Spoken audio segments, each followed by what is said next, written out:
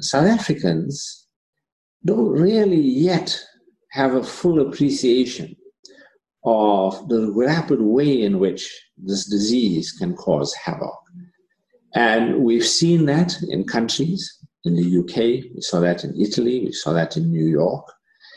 In New York, patients were dying in the corridors because there weren't beds. They just were overwhelmed. The whole system was just buckling under the huge strain of rapid number of cases growing every day. So we don't really have a sense of that.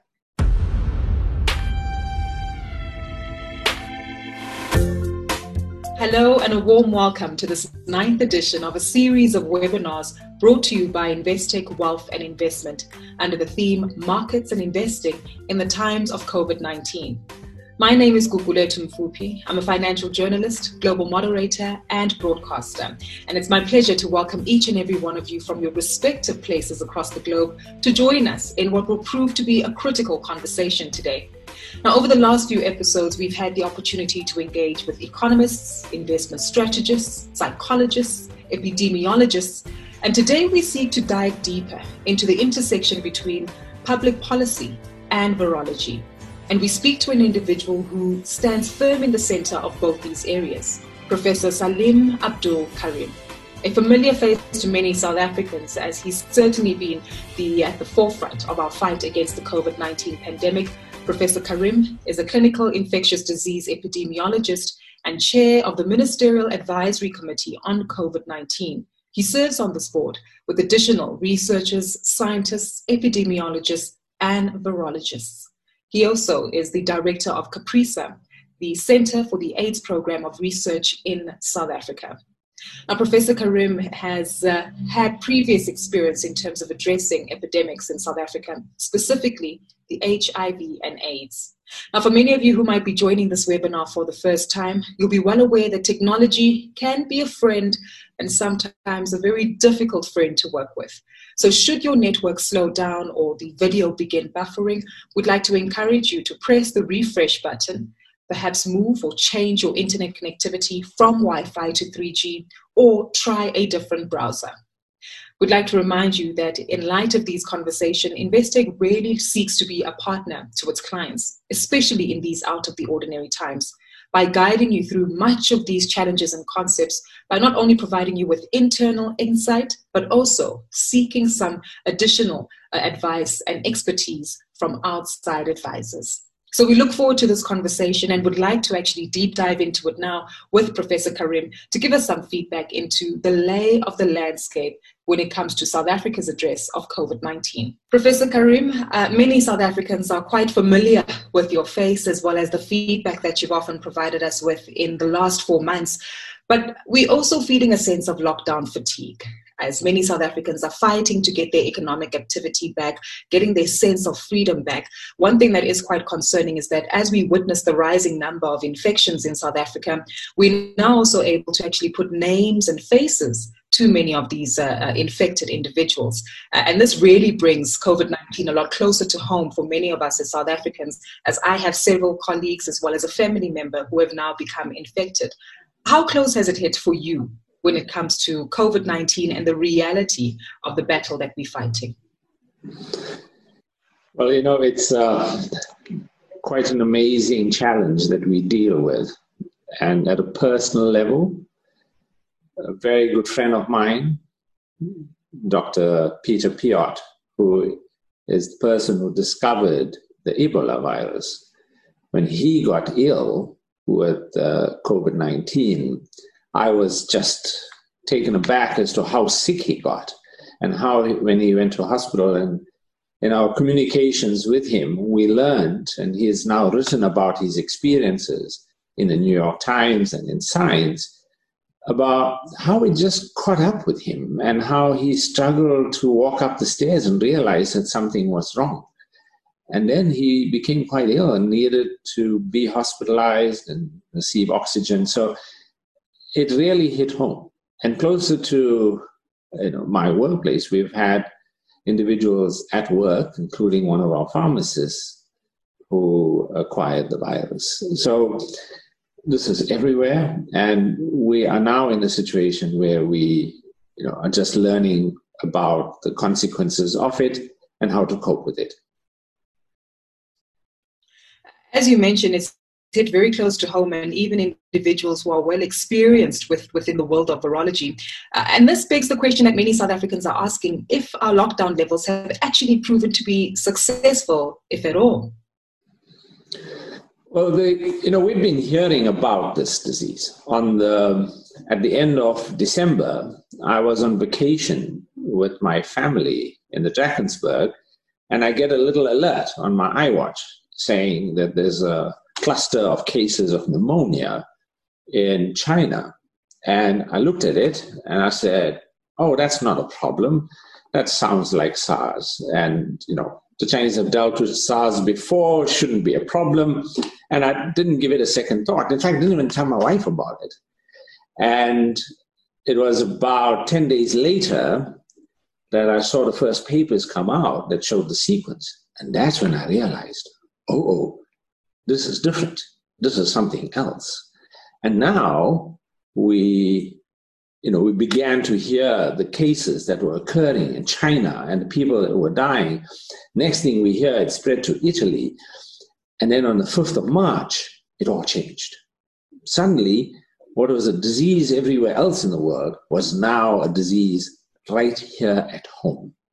It became something immediate, became something real for us. And when we were dealing with this in the first 2 to 3 weeks, it was just amazing to watch how fast the epidemic grew. In the first 3 weeks, the number of cases were doubling every 2 days. We had an epidemic that was growing as fast as the one in the UK.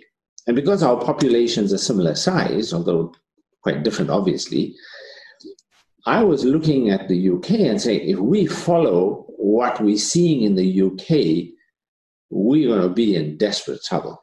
I mean, by the beginning of April, we were going to have hundreds of thousands of cases.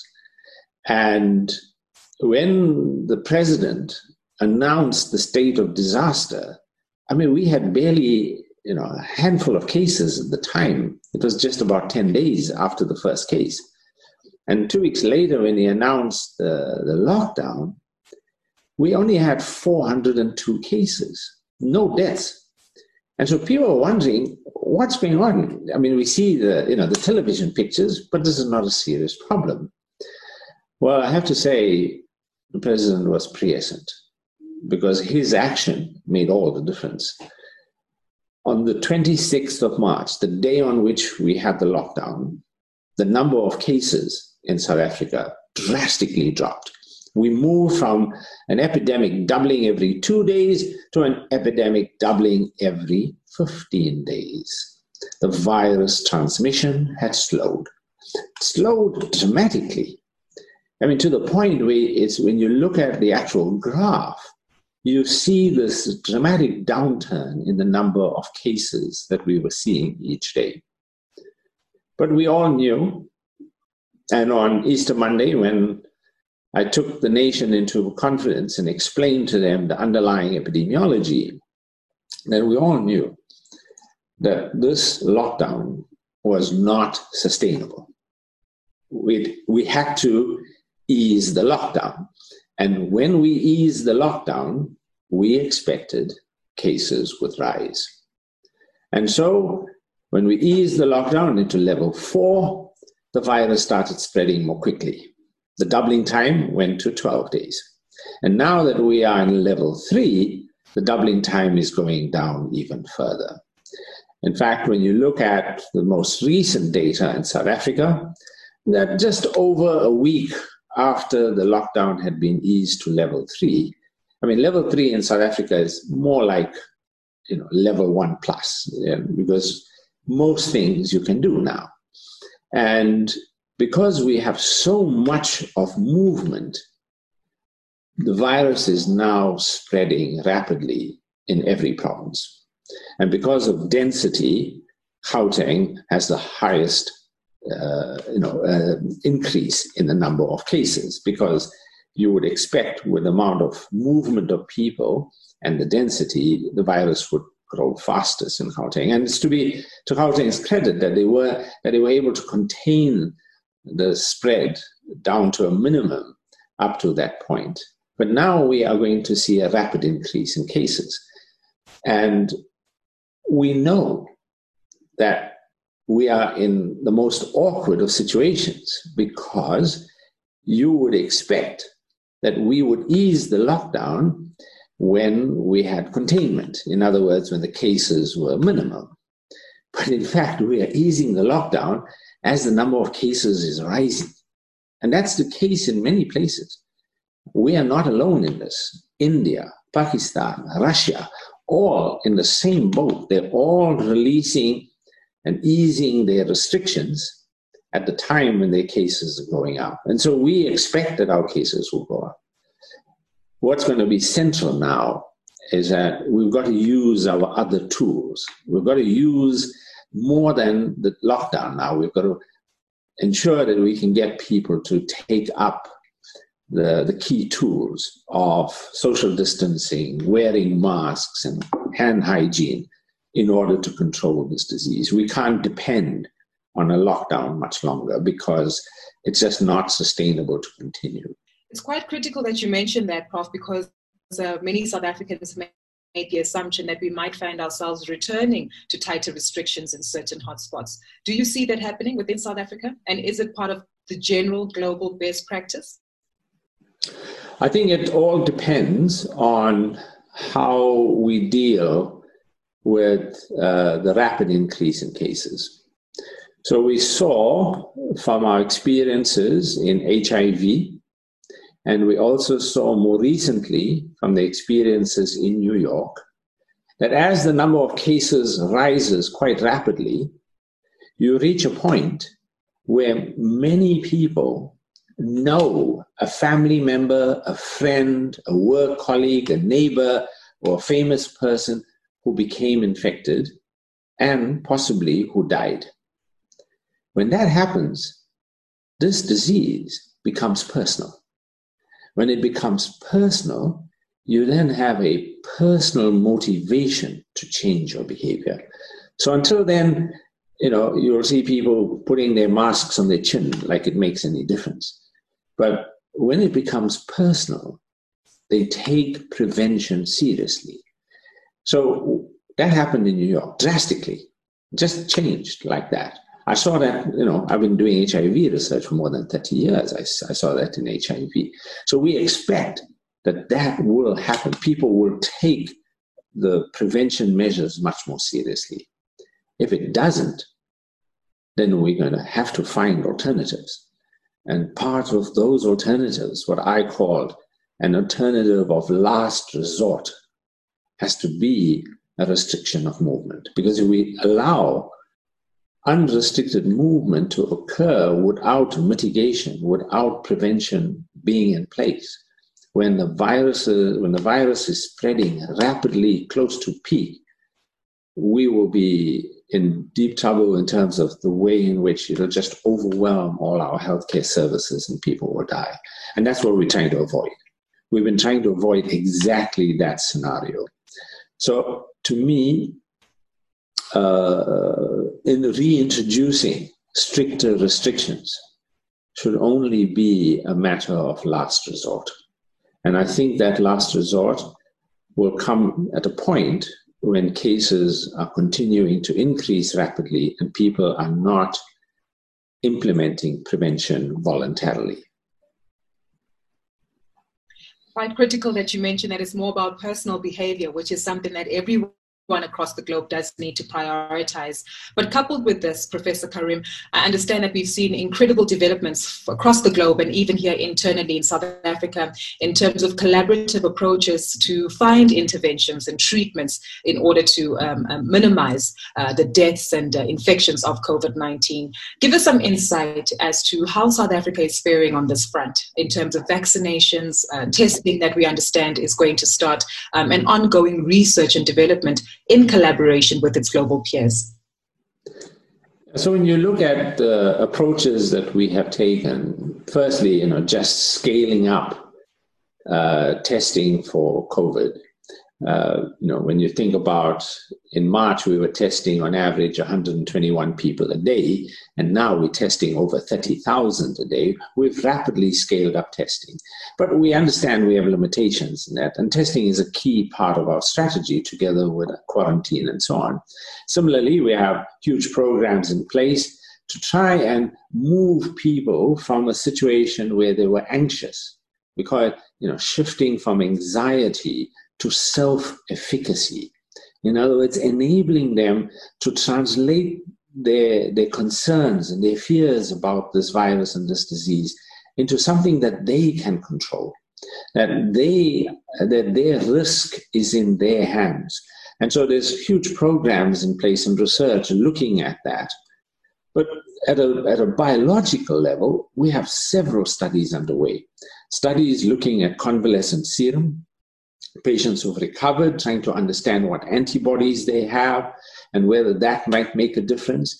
And then last week, we heard the good news that the Oxford University vaccine trial has now been extended and has been initiated here in South Africa. So we have a vaccine trial underway. We have trials of other interventions. We have several treatment trials, including the World Health Organization's Solidarity trial. And we have a series of other studies underway that are important for us. Let me give you a simple example. We need to monitor the genetic mutations in this virus. So as the virus spreads, we will expect it to mutate, as all viruses do. We need to monitor those mutations because if we make a vaccine against that strain, we have to check that it's still effective against this strain, 8 months later, because the virus is different 8 months later. And so that's what's been put in place. The government, through the Department of Science and Innovation, have brought together a consortium that are monitoring how the virus is mutating, because that feeds into our vaccine research. So we are very fortunate that a lot of this infrastructure and capability to do this kind of high quality and high-end research was actually built for HIV and TB. And we are now piggybacking on all of that infrastructure built over decades to be able to respond to COVID-19. Specifically on the vaccine, Professor Karemi, is it also mutating? For some of us who are not very technically inclined, in other words, will it evolve, will it adapt, and are we seeing that take place in South Africa? We understand that when we vaccinate somebody, we're trying to elicit an immune response. That immune response needs to be able to attack the virus and to neutralize it in a person who becomes infected or gets exposed to it. As it stands right now, for diseases like influenza, we understand that every season the influenza has changed. It's a different influenza, we need a different vaccine. And we wait for the Northern Hemisphere to have its influenza, we base the strain on what they had, and then we vaccinate here, thinking that that's the strain that's going to come here, which is most often the case. So we know that for diseases like influenza, we need to do that. For other diseases, like measles, there is no change. The virus mutates so little, and the area, the part of the virus, what we call the epitope, it's that section of the surface of the virus that the antibody is going to attach to. That section is highly conserved. In other words, it doesn't mutate. Or if it mutates, it's very minor. And if it does mutate, often the virus is then unable to grow. In other words, it destroys itself if it mutates that part. And so in this particular virus, in the coronavirus, the vaccines have mostly been targeting the spike protein. Now, it's called a coronavirus because it looks like a crown. It's got all these spikes on it. And on that spike is a particular protein that attaches to human cells. Without that spike, this virus is just a harmless environmental virus. It can't infect human cells. And so the vaccines have targeted that spike protein in order to attach to it and neutralize it. If the virus mutates that spike protein, it might find it actually disables itself. It can't now attach. The new mutant can't attach to humans. So that's why our vaccine approach focuses on areas that the virus has to conserve, because that's where you want to attack it. You raise a very critical point here, Prof. And I guess it goes back to our understanding that perhaps life without corona or without COVID-19 particularly might continue to exist. So what does this mean then for our future prospects in terms of us regaining our lives back? And if we'll ever live in a COVID-19 free world, is that possible? So when we look at how fortunate we have been. And I say that, not just tongue in cheek, but really to explain this to us, because it's not always obvious. If you look at our situation in March, we were destined to have a dramatic epidemic, thousands of people becoming, hundreds of thousands, if not millions, becoming infected, hospitals being overwhelmed, the system collapsing under the strain of what all of that is going to mean. We averted that. We averted that because we flattened the curve. We flattened the curve because we did well in introducing and maintaining our restrictions under the level 5 lockdown. And because of the way in which we were able to flatten the curve, we had very few infections. So South Africans don't really yet have a full appreciation of the rapid way in which this disease can cause havoc. And we've seen that in countries, in the UK, we saw that in Italy, we saw that in New York.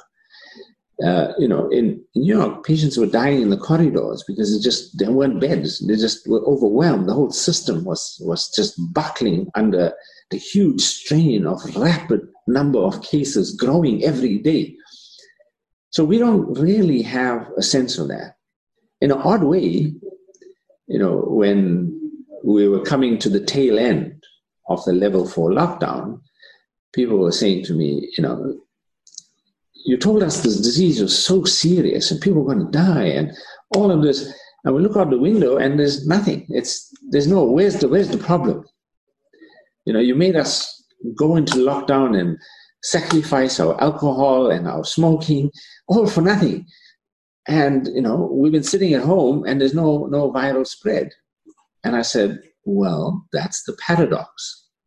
The reason you are safe at this point and you don't see the cases is because you are at home. And so your staying at home played an important role. But we all understand that if we want to continue that trajectory, we'd have to continue some form of stay at home for a long period. And that's not really viable. People have to work, people have to eat, we have to get on with our lives, kids have to go to school. So we understand that has to change. But when we change and we come back, we can't expect that we will now live our lives as we were on the 4th of March, before our first case. That's gone. I think we have to just accept that world has now, it's in the past. We are now in a new situation. Some people refer to it as the new normal. You can call it whatever you like, but we have to now understand and put in place the processes to protect us from a threat like this virus. And I'm not specifically referring only to this coronavirus. If this coronavirus could come into humans from bats through pangolins in all likelihood, we should expect that there are many others that are also in that situation, that we are at risk of other viruses, other kinds of diseases. And, so we need to prepare ourselves to be able to reduce and mitigate that risk. And that means we're going to have to change some of our customs, some of our ways in which we work. The days in which you greeted somebody with a hug and a handshake are no longer. We have to find a new way in which we're going to live. But live, we shall. Live in a way that we have control over that risk. That's what we have. And in many ways, South Africa has a distinct advantage. And that distinct advantage is that we come from a philosophy that we don't just care about ourselves, our individual risk. We care about our communities. And we have a rich history of doing that. And so if we can build on that, that is a fundamental basis on which we can mitigate our risk in the long term. I guess you're highlighting a sense of Ubuntu as to how we need to fight against this active spread of COVID-19 and other illnesses that might arise in the future. And Professor Karim, as you're describing how we need to reevaluate how we live our lives, I think for many South Africans, year after year, you're lucky enough to celebrate a birthday and we blow out the candles and we eat the cake. And that in itself brings about a new sense of normality in terms of how we need to interact with our families and friends, even in celebrating the most simplest of days like birthdays. And speaking of birth and age, this leads me to ask a question regarding slightly more mature individuals. It's well documented in the research that you've shared that individuals over the age of 60 are at higher risk in terms of infections and likely death. And we've got a question from some of our viewers and listeners and some of the clients from Investec who actually ask what percentage of COVID-19 patients in South Africa between the ages of 70 to 80 would likely survive from having this disease. Have we got any data? If you look at the evidence that we have from our colleagues in China, we saw very clearly that age is the most important predictor of outcomes. So age as an independent risk factor is really important. And in China, that those who were above the age of 70 had a case fatality rate. In other words, of all the people who were infected, the proportion who passed away ranged from around 9% to up to 15%. In South Africa, we're seeing similar percentages. The mortality rate in South Africa is, the case fatality rate in South Africa is highest in those who are above 70. So we are seeing a similar trend to what we saw in China. There is one marked difference in South Africa, and it's partly the reason why our case fatality rate is quite low. When we look at the global situation and we look at several other countries, our case fatality rate, which runs just below 2%, 2% is about the global average, and we are just under that. Part of the reason for that is because of our youthful population, that we have a higher proportion of our population that is below 60. And when you go to a place like Italy, where you've got a large percentage of people, and almost 1/5 of the population is above 70, then you have a situation where you've got large numbers of older people, and so you have a higher death rate. In South Africa, even though when you look at it, there are larger numbers of people dying in the younger age groups, meaning 40s, 50s, and so on, that's because there are so many cases in that age, because we have more people in that age group. So that's all. That's just to explain why we are in a favorable position as far as mortality. Mortality is markedly influenced by age as an independent risk factor. But we understand that there are several comorbidities that play an important role. From the analysis of the first 1,300 or so cases, deaths that occurred, we have some understanding of that. And there was a very good analysis undertaken by colleagues in the Western Cape, where they showed that among the most important predictors in terms of comorbidities, that is, other diseases that people have at the same time as COVID, that diabetes plays a critical role. Diabetes, the attributable fraction is about 56%. So in other words, more than half of all the deaths occurring in the Western Cape have some kind of attribution due to diabetes. So diabetes, obesity, hypertension, malignancy. Those are the main risk factors. HIV turns out to be quite a minor risk factor, principally because HIV affects younger people, and the deaths are largely in older people. And TB as well plays a very minor role. So those four things, diabetes, obesity, hypertension, malignancy, they are the main drivers of the comorbidities. What is interesting in the Western Cape analysis is that those who have two or more of these comorbidities are at much higher risk. So it's not just having one of them, but having more than one of them places you in a much more riskier situation for an adverse outcome.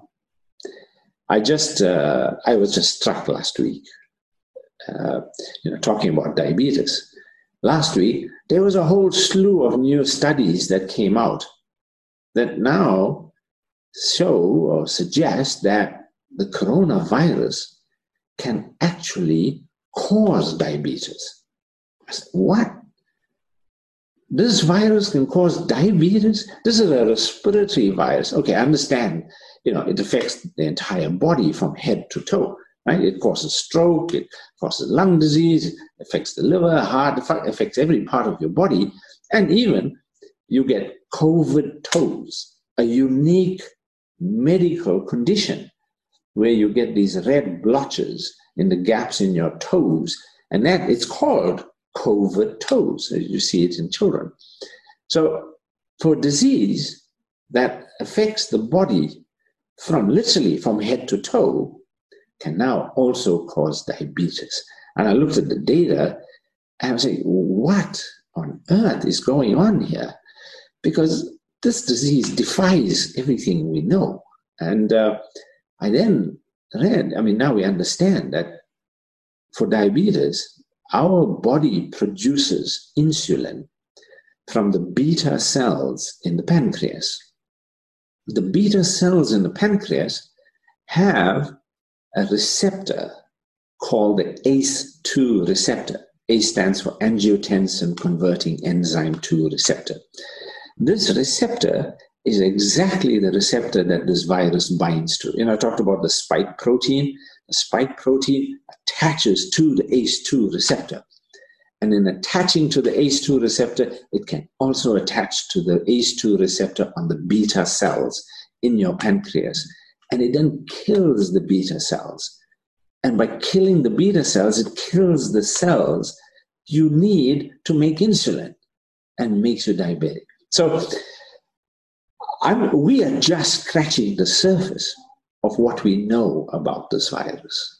And now we're understanding that it causes not just a respiratory disease, but when you get an immune response, the cytokine storm, it can cause any one of a number of conditions, literally affecting head to toe. Prof, you've raised so many critical elements that I think are going to be very refreshing for our audience here today. But as you've highlighted, it seems as though this particular disease or illness causes a change not only in human behavior, but is certainly going to call for a change in terms of policy, healthcare policy and controls that are implemented. The same way that with the HIV and AIDS pandemic, we saw a change in approach to healthcare, approach to precautious elements in terms of the increased use of condoms and sexual exchanges and precautions there. How do you see COVID-19 changing the public policy landscape and ongoing healthcare control? I think we're going to have to find a way to ensure that we create adequate incentives for people to adopt the prevention measures. Because, an enforcement and punishment mechanism doesn't really work well in public health. It might work for theft and fraud and corruption.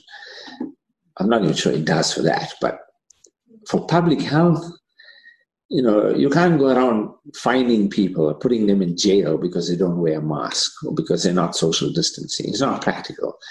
So we're going to have to find a new way about thinking about the way we utilize incentives.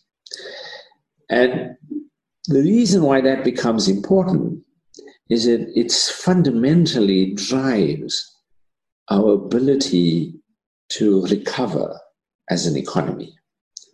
That, if we had to have a stimulus in the economy at this time, it'll be a bit pointless because the cases are rising and people are going to withdraw and people are going to want to stay at home. And we are in a situation where the virus and its impact is just about to be felt. But in the post-COVID era, in the post-peak that we're going to deal with, we would want to have a situation where we create a policy framework where people understand the fundamental link that their actions will impact on not just their own livelihood, but the prosperity of our nation. And how we deal with that is going to be important.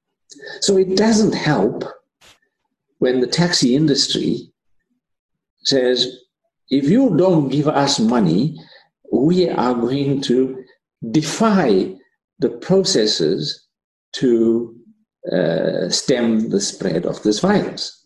Now, talk about shooting oneself in the foot, because the people most likely to get this virus, if they do decide to flout the rules, is going to be the drivers.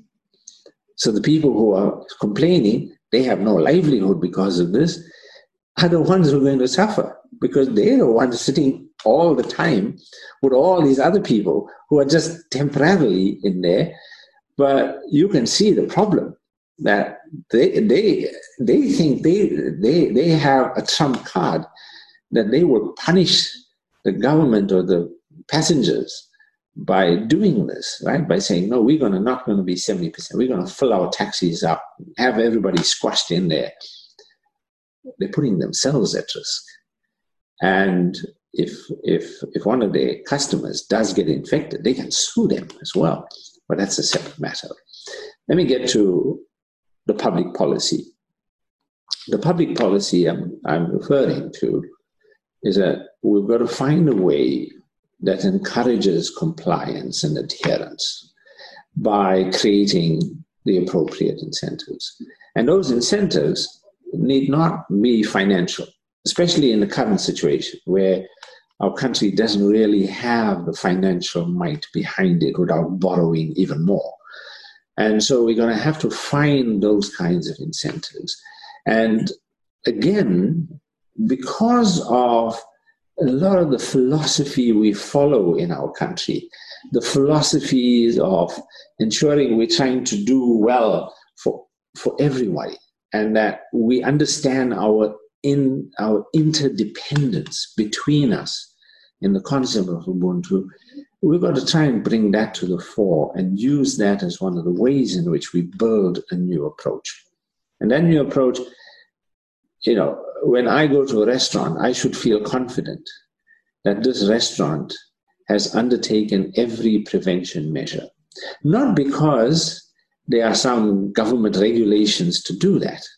Okay, that's important to know that what there are regulations, but because it's in their interest and in their financial interest to make sure that I, as a client, am going to be safe in their restaurant. Because when I am safe, they are safe. If I am not safe, they are not safe.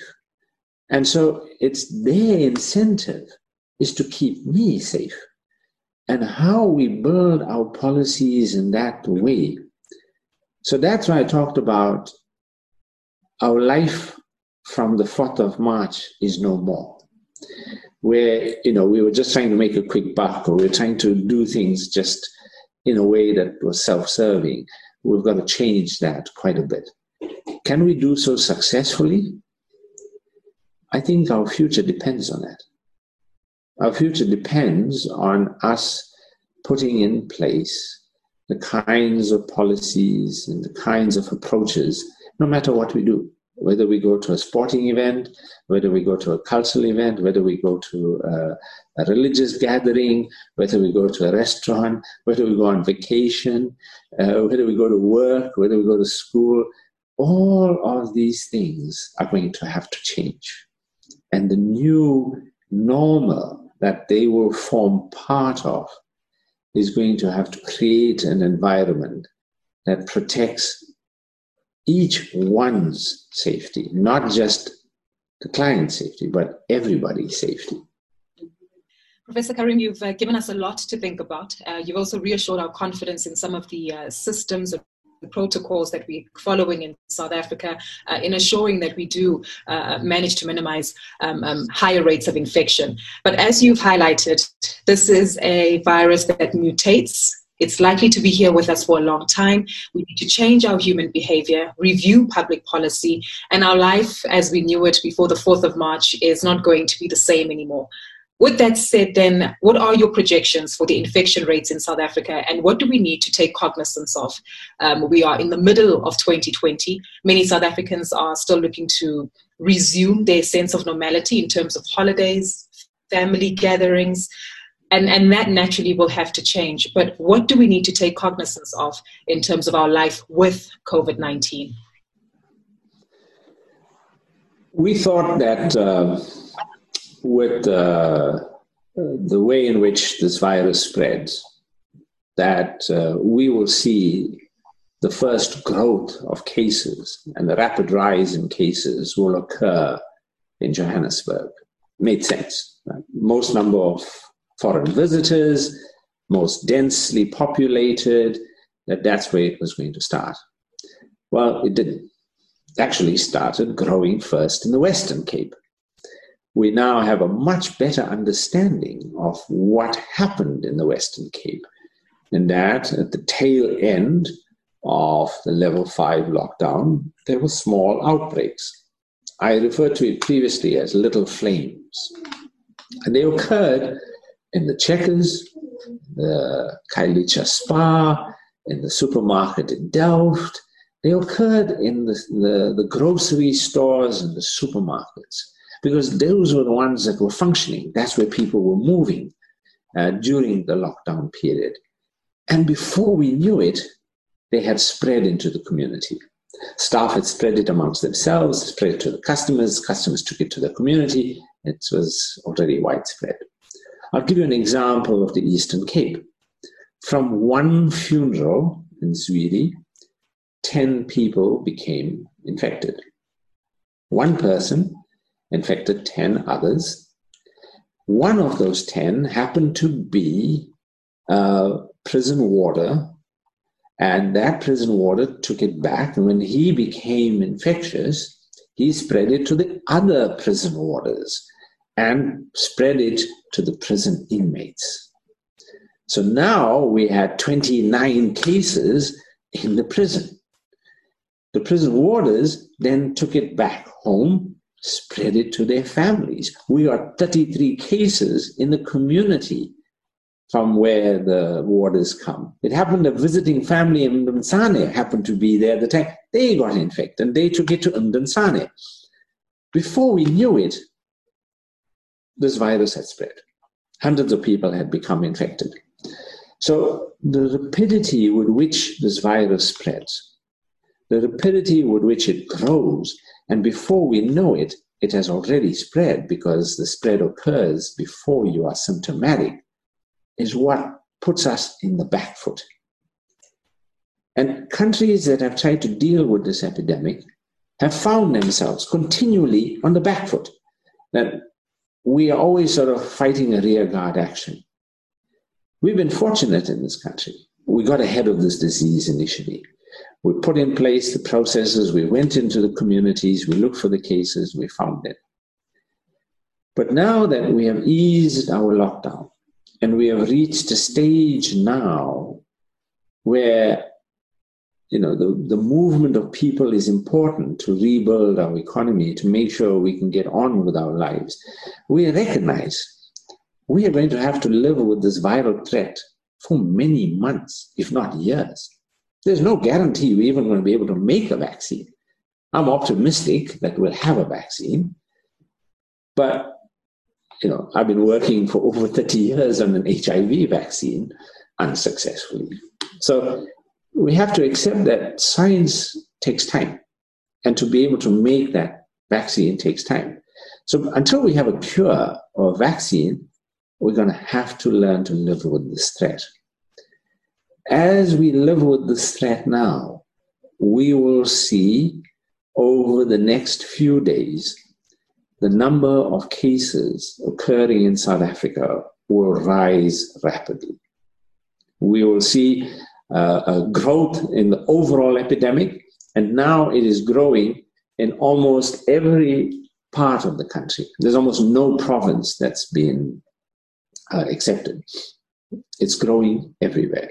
And we knew this. It's not a surprise. I even said that when I presented it before. I said, we'll flatten the curve, but as we ease our restrictions, we're going to see it rising up again. And it is. I called it at the time the difficult truth. And now we are living that difficult truth, that the cases are going to rise. As these cases rise, my mathematical modeling colleagues tell me we can expect to see the peak of infections sometime around August, late July, August. I look at the numbers, I think they're quite right, that we will now see over the next 6 to 8 weeks a continual rise. Maybe a little bit shorter than that. And as that rise occurs, and as the epidemic grows, we are going to have a situation where the numbers will become large. And why do I say that? The epidemic is doubling now at about 12 days. So if today we have 150,000 cases, in 12 days' time, we're going to have 300,000 cases. In another 12 days' time, we're going to have 600,000 cases. In another 12 days' time, 36 days from now, we're going to have 1.2 million cases. So you see how, in a matter of 36 days, you go from 150 to 1.2 million. Right? So we hope that we can slow it down again. We hope we will achieve that goal of just slowing it down, reducing that doubling time again. And if we do, we'll push out the peak. If we don't, that peak will arrive somewhere at the tail end of July, first 2 weeks of August. Once that happens, we'll get a little plateau that will occur. It'll flatten off. And as we are able to start dampening down the outbreaks that will occur, because it's going to break out everywhere. I mean, the first place, of course, is all the hospitals are going to get it, right? Because all the patients are going to go there. They're going to spread it to the staff. Staff are going to get infected. They're going to spread it to other staff. I mean, it just goes like that. Already, you go to the Western Cape, 1/3 of the staff are either sitting at home in isolation or in quarantine, right? Because remember, your healthcare workers are your equivalent of your firefighters. Everybody else is running away from the virus. The healthcare workers are running to the virus. Right? We're going there to care for the patients. So we're going to get infected. Even with all of the protection, there will be some of us who will get infected. So as that occurs, and as we deal with it at that peak, if we can keep that peak within a matter of, within the capabilities of the healthcare service or close to that, we would have done well. And then we will start seeing the number of cases decline. We would wait for a period of 14 days of continuous decline before we would declare that we are now in a situation where the threat is clearly receding. And when we would then go into a situation eventually that we will call it containment. And containment means that we'll still see cases, but they will be sporadic and there will be little outbreaks. And that's what we will try to deal with. And you might have heard last week that China is now back to lockdown because they had this big outbreak in Beijing. Right? My colleagues in Singapore who thought they had it under control, they got an outbreak in the migrant hostels. Our colleagues in South Korea are dealing with a new outbreak there. So you will never be rid of this virus until there's a cure or vaccine. Even after we hit our peak and we deal with all of that, we're going to have to switch to the 8th stage of the 8 stages of the response that I described, and that's vigilance. We're going to have to be vigilant. We're going to have to continue wearing our mask, keep our social distance, wash our hands, and we're going to do so much more religiously. And even though we'll be fatigued, even though we'll be fed up, I'm fed up with this, I'm fed up with that, we're going to have to just think to ourselves, is my being fed up reason enough that I'm willing to put myself at risk? And I hope we'll come to the conclusion that being fed up is being much better than sitting in a hospital bed with this disease. I think we have all the wherewithal in this country. We have the fighting spirit. We have the ability to work with each other. We'll differ. I mean, it's in the nature of us to differ and to cross swords. But at the end, we all understand we're in this together. And we've got to find a way that we work together. And we are. I'm amazed. We'll find a way past the little bumps on the road. Because at the end, it's not going to be just about us. It's going to be about us as a nation. And the extent to which we can protect that will define how prosperous we will be in the post-peak era.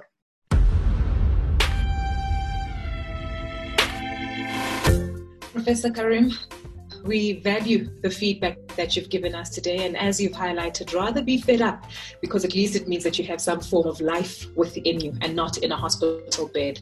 We thank you for a very realistic outlook and reminding us that, again, we need to adapt in terms of our behavior and really acclimatize to this new normal that we're living in. And I guess what I'd also like to emphasize with the audience is that South Africa is not alone in this pandemic. Whilst we might not be at the levels that New Zealand might be at the moment, but we are certainly following the necessary protocols, implementing the necessary measures, and that there's a concerted effort to make sure that we are globally competitive in our response, but also equally locally relevant. Professor Salim, it's been a great pleasure engaging with you today, and we thank you for your time, we thank you for your feedback, and most importantly, the contribution that you're making to South Africa's healthcare system in response to COVID-19. We look forward to seeing you again in our next webinar. Until then, keep safe and take care. The views expressed are those of the contributors at the time of publication and do not necessarily represent the views of the firm and should not be taken as advice or recommendation. Investec Wealth and Investment, a division of Investec Securities Proprietary Limited, is an authorised financial services provider and member of the JSE.